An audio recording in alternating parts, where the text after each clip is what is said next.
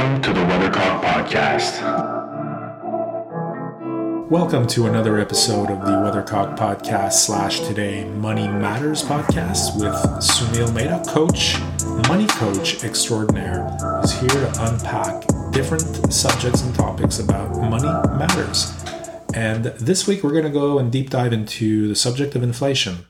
You certainly know about it and you've probably felt it, but there's much more to it than meets the eye. And with Soumil, his ideas, his thoughts, his perspectives, and whatever wisdom he shares with us always hits the mark. And I can tell you on this episode, he hits the mark again. And I love the way Soumil always stays authentic and real in the subjects concerning money. So I will see you at the end of the episode. A very important segment of the Weathercock podcast that I was really looking forward to restarting again, because you were gone traveling for a while and we had to sort of press pause on it, and just life in general made it that we weren't able to connect again and do it. So I'm really, really happy that you're back here to do more segments of Money Matters, because it's one of the most popular segments that we have on the podcast. And I think really insightful, filled with wisdom, and certainly comes from someone who wakes up every day, goes to work, makes money, but has some great insight on how we can better manage our money. So for our first episode, I wanted to give you a few numbers, and I want to talk to you about how we should shift our mindset, keep our mindset for a 2024 that either can be a thriving 2024 or maybe a challenging 2024. So I took out some numbers this morning before we connected of the Canadian economy, because we're both in Canada. And what they're saying is that our household income has gone up 1%. Yeah. Disposable income has gone up 21%. Our savings has gone up 5.2%. Inflation has been kept pretty steady throughout the year. Yet, when I look at the news, I see massive layoffs everywhere.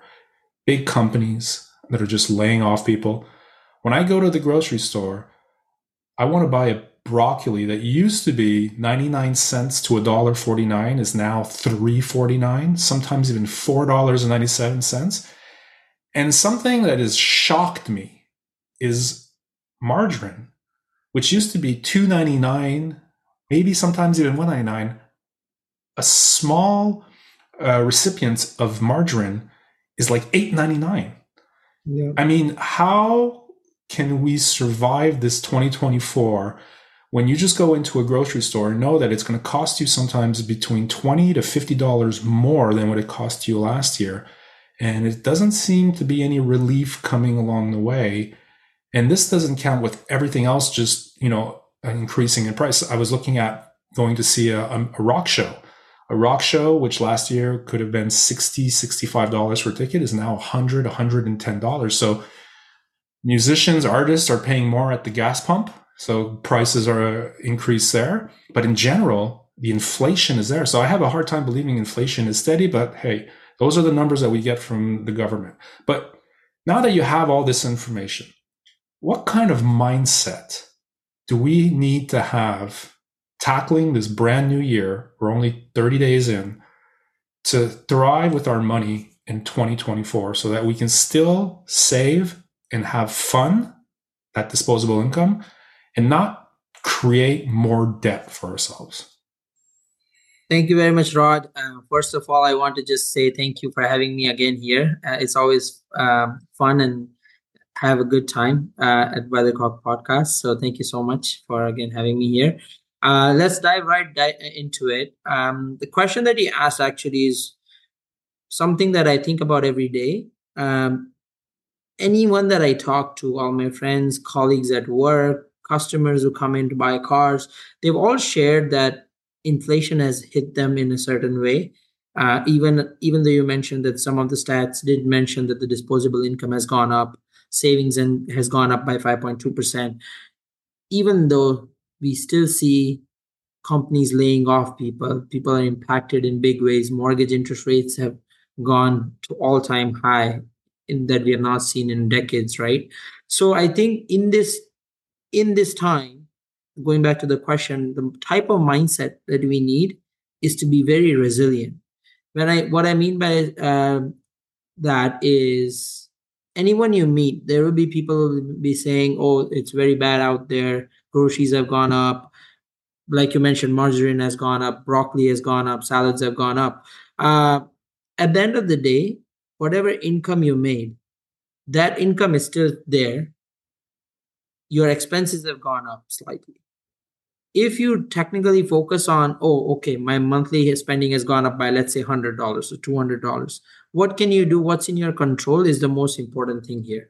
So, if I were to elaborate for myself, right now what I'm doing is, even though my groceries has gone up slightly, that is not something that's in my control. I cannot do anything about it at the moment other than vote the right government next time or something like that. But at the moment I cannot do anything about groceries going up, rent going up, or mortgage interest rates going up. What I can do is things like investing my money in a place where I get better returns.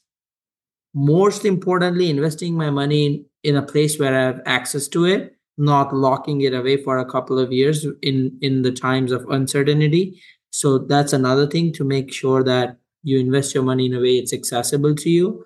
Invest your money in a place where you get higher returns. And last but not the least, not stress yourself out, because a lot of stress spending has gone up too. If you look at the statistics, alcohol, cigarette sales, drug sales. I just read the news. I might be off by some amount, but what I heard was Canada sold 15 billion, more than 15 billion of weed or cannabis last year. So during these times, as you can see, the 15 billion is quite a bit. People are spending a lot on various addictions. These are some of the things we can control to have our money saved and managed properly. Going to the next topic, which is layoff. I think layoffs have impacted a lot of people, but after the layoff, what you do is highly important. If you go on LinkedIn, or if you go on Indeed or any other website, job portals, there are thousands of jobs still where they need people. They are hiring. So you just have to pick your industry accordingly. If you are laid off, it's time to open the horizon a little bit and not stick to only one field or one area of employment that you have always been in. It's okay to try something new and try something which is even more thriving in this times. Like, for example, sales industry. Like during recession,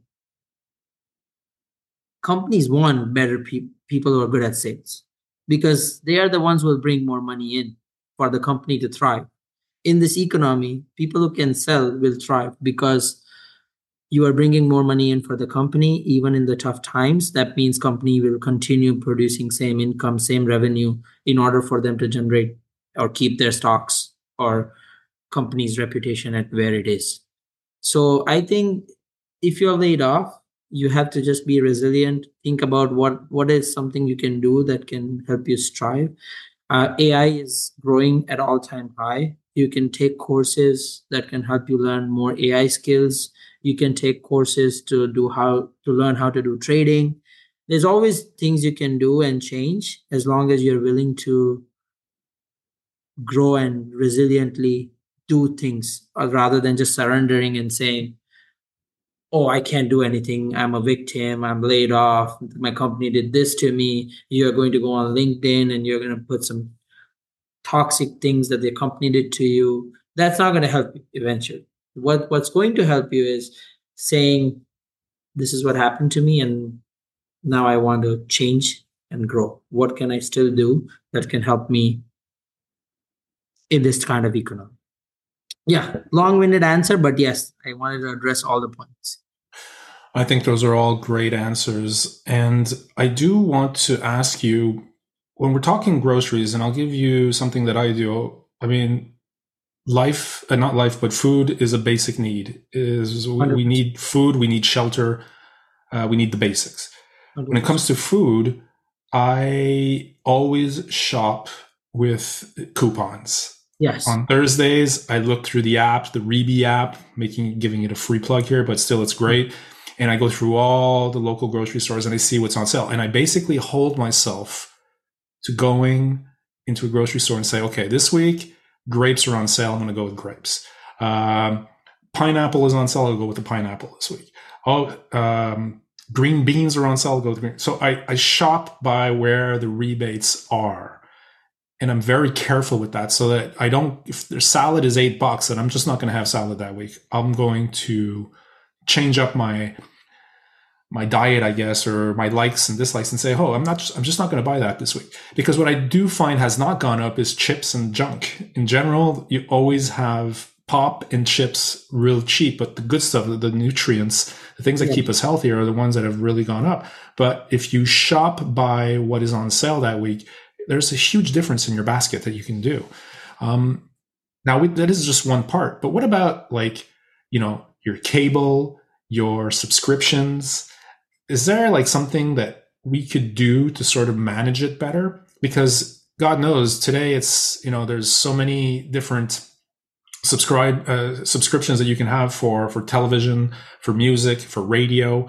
And what about our internet provider and stuff? Is there stuff that we can actually just go back and say, where can I cut? Where can I, limit my spending or look for better deals? What's your thoughts on that? I'm very, very glad, Rod, that you asked me this question because it comes all the time with all my friends, and anywhere I go, this conversation comes up all the time. And I love it. I love it so much. I can talk about it all day. So the thing with, you pointed out a very good thing. The chips and junk, their prices have not gone up. You can still buy a can of pop in $1 or $2, right? They have just reduced the sizes. Chips have half packet of air inside, and same thing with the pops. The can sizes have gone smaller, but they have not increased the price because they know no one would buy them otherwise. And nutrients like fruits, vegetables, those things have gone up. But you'll be very surprised. And of course, I'm very grateful for everything that I have. I've still not looked at the grocery prices as the prices have gone up. I've not started looking at, what can I do to maybe reduce what I'm eating or buying. My eating habits, grocery habits, they've all stayed the same. I think what we should be more focused on is the big ticket items. Big ticket items is what is actually creating that stretch in people's finances. So for example, in this time, when you already know the interest rates are at all-time high, you shouldn't finance something that's not needed at a very high rate. Your credit card's interest rate is 22%. You shouldn't rack up too much on the credit card by buying expensive things.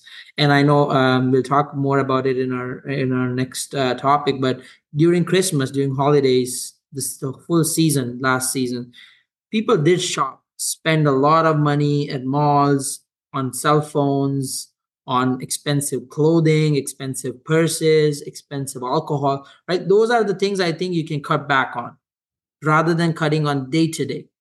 You cannot live without eating an apple, kiwi every day. You need fruits just to keep yourself sane, and right? You need fruits, you need vegetables, you need food, you need cable.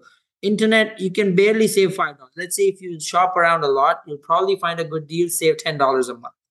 But then next month you went and bought a $90,000 car when your salary is only $50,000. That's going to take away all your fruits and vegetables of the whole year. So I think you took a nice, luxurious vacation when you could have done a small, long weekend trip, but you went on a $8,000 trip. I think you could have cut back on those things, right? So my saying is my thought process is very simple. I'm not saying don't travel, don't do luxurious trips. If you have money, for sure, go ahead, plan that. Even $50,000 vacation is fine. But when you know that you're struggling to pay cable bills or fruits and vegetables, and on the other hand, you're spending $8,000 on a luxurious trip, that's where the imbalance kicks in. Because now you're going to come back from your trip. You wouldn't have gone to work for a while. Your rent was also on when you were away. Your cable bill was on when you were away. Those bills don't stop if you go for a 2-week trip. Your insurance, you can park it for a couple of days, but that's pretty much it. All the other bills continue. So I think in this economy, when you know that things are uncertain, things are going up, and you can control that. You cannot go tell the grocery chains to cut the prices into half to put it back where they were before pandemic or before 1 year. You can't do that. But what you can do is control your side of things, like, for example, planning expensive gifts. And we have talked about it in one of our other Money Matters episode as well. Birthdays, anniversaries. Yes, it's good to buy your loved ones something, your partner something, but you don't have to always go out of the way, buy an expensive gadget for them when you both know your financial situation is not in a position where you should buy them a $1,000 gadget or $2,000 gadget. They're going to be happy temporarily, but when you're going to say, no, you can't buy a bowl of salad, they're not going to be happy. So I rather let them buy a bowl of salad, which you can't cut on necessarily, honestly, but you can cut on other things, right? So those are some of the things I would say we can work on. That's a good point. So what you're saying is that, and it kind of opened up this new reflection on my part of saving pennies on the dollar is not what's going to keep you resilient. In the 100%. sense that, yes, you can save on your groceries. You can look for a new internet provider that'll save you a few bucks every week. But the thing is to take an overview, have an overview of all that you're spending and what it is that you're spending your money on exactly. And look for those big ticket items that are costing you either monthly or quarterly, depending on your habits. Am I getting that right? Yeah, and this is also one of, but I'd just like to put like mention it again. We talked about this in our first episode. Friends also is an important part of all this, like who you hang out with. If you know your friends are taking you to bars or pubs or clubs every week where your bills are over three, four, or $500, you have to really cut on those things, right? Or big car, expensive gadgets in those times when you're not financially strong. Again, nothing wrong with spending $500 in a nice club. It's all good. You can do it. But as long as you know that after coming back from that club, next day you're going to go for groceries and you won't even buy avocados because you spent so much in the club. That's when you're not doing it right. So you really have to focus on the big ticket items, who you hang out with. If your friends are the type of people who are planning stuff every week, maybe their financial situation is good. It supports. But maybe your financial situation doesn't support it. You can say no to it. You don't have to mandatorily participate in every plans that they make, right? What I'm hearing here is that, do you believe that we're not responsibilizing ourselves enough in terms of our spending? And we're often saying, oh, it's inflation, recession, layoffs, everything is bleak, everything is negative. Let's save on a pineapple. Let's be careful on who gives us our internet or what subscription we have. When in fact, we're not so bad off. It's just that we're not actually looking at it from the right way in terms of an overall overview of how much money we make versus how much money leaves our pocket for unnecessary spending. And then we end up saying, well, I don't have any more money. I got to do my grocery shopping. So I got to look at the specials, and I'll do 3 different grocery stores to go save a few dollars. And I'm going to spend the same amount on gas just running around getting those things. Is it just that we're not responsibilizing ourselves enough in terms of our money, and we're just looking for quick dollars on the pennies and blaming others or blaming the recession on the fact that we're not making enough money, we don't have enough money? Or is it a little bit of give and take? Exactly. I would say it's a little bit of give and take. I wouldn't say everybody is not responsible, but I would definitely say that a lot of people who are saying that because of like, I've seen people who make $100,000 still say it's not enough. It's also because, of course, sometimes our lifestyle comes in our way. If you're doing Starbucks every day, maybe you can just buy a pack of Starbucks or Tim Hortons coffee from Starbucks, from Costco, and just make your coffee at home, right? So I would say it all comes down to what you're making versus what you're spending. It just has to balance a little bit. And on what you like, you should spend more. I like eating avocados. I'm not going to cut down on it. Even if they become $15, I will have to still get the avocados because I like them. But I'll now come home and think about what are some of the things I can cut back on now. Maybe one weekend, I'll not go. If I go every week to see my friends outside, dessert or something, right? I'll try to see what I love the most. I'll continue spending on it.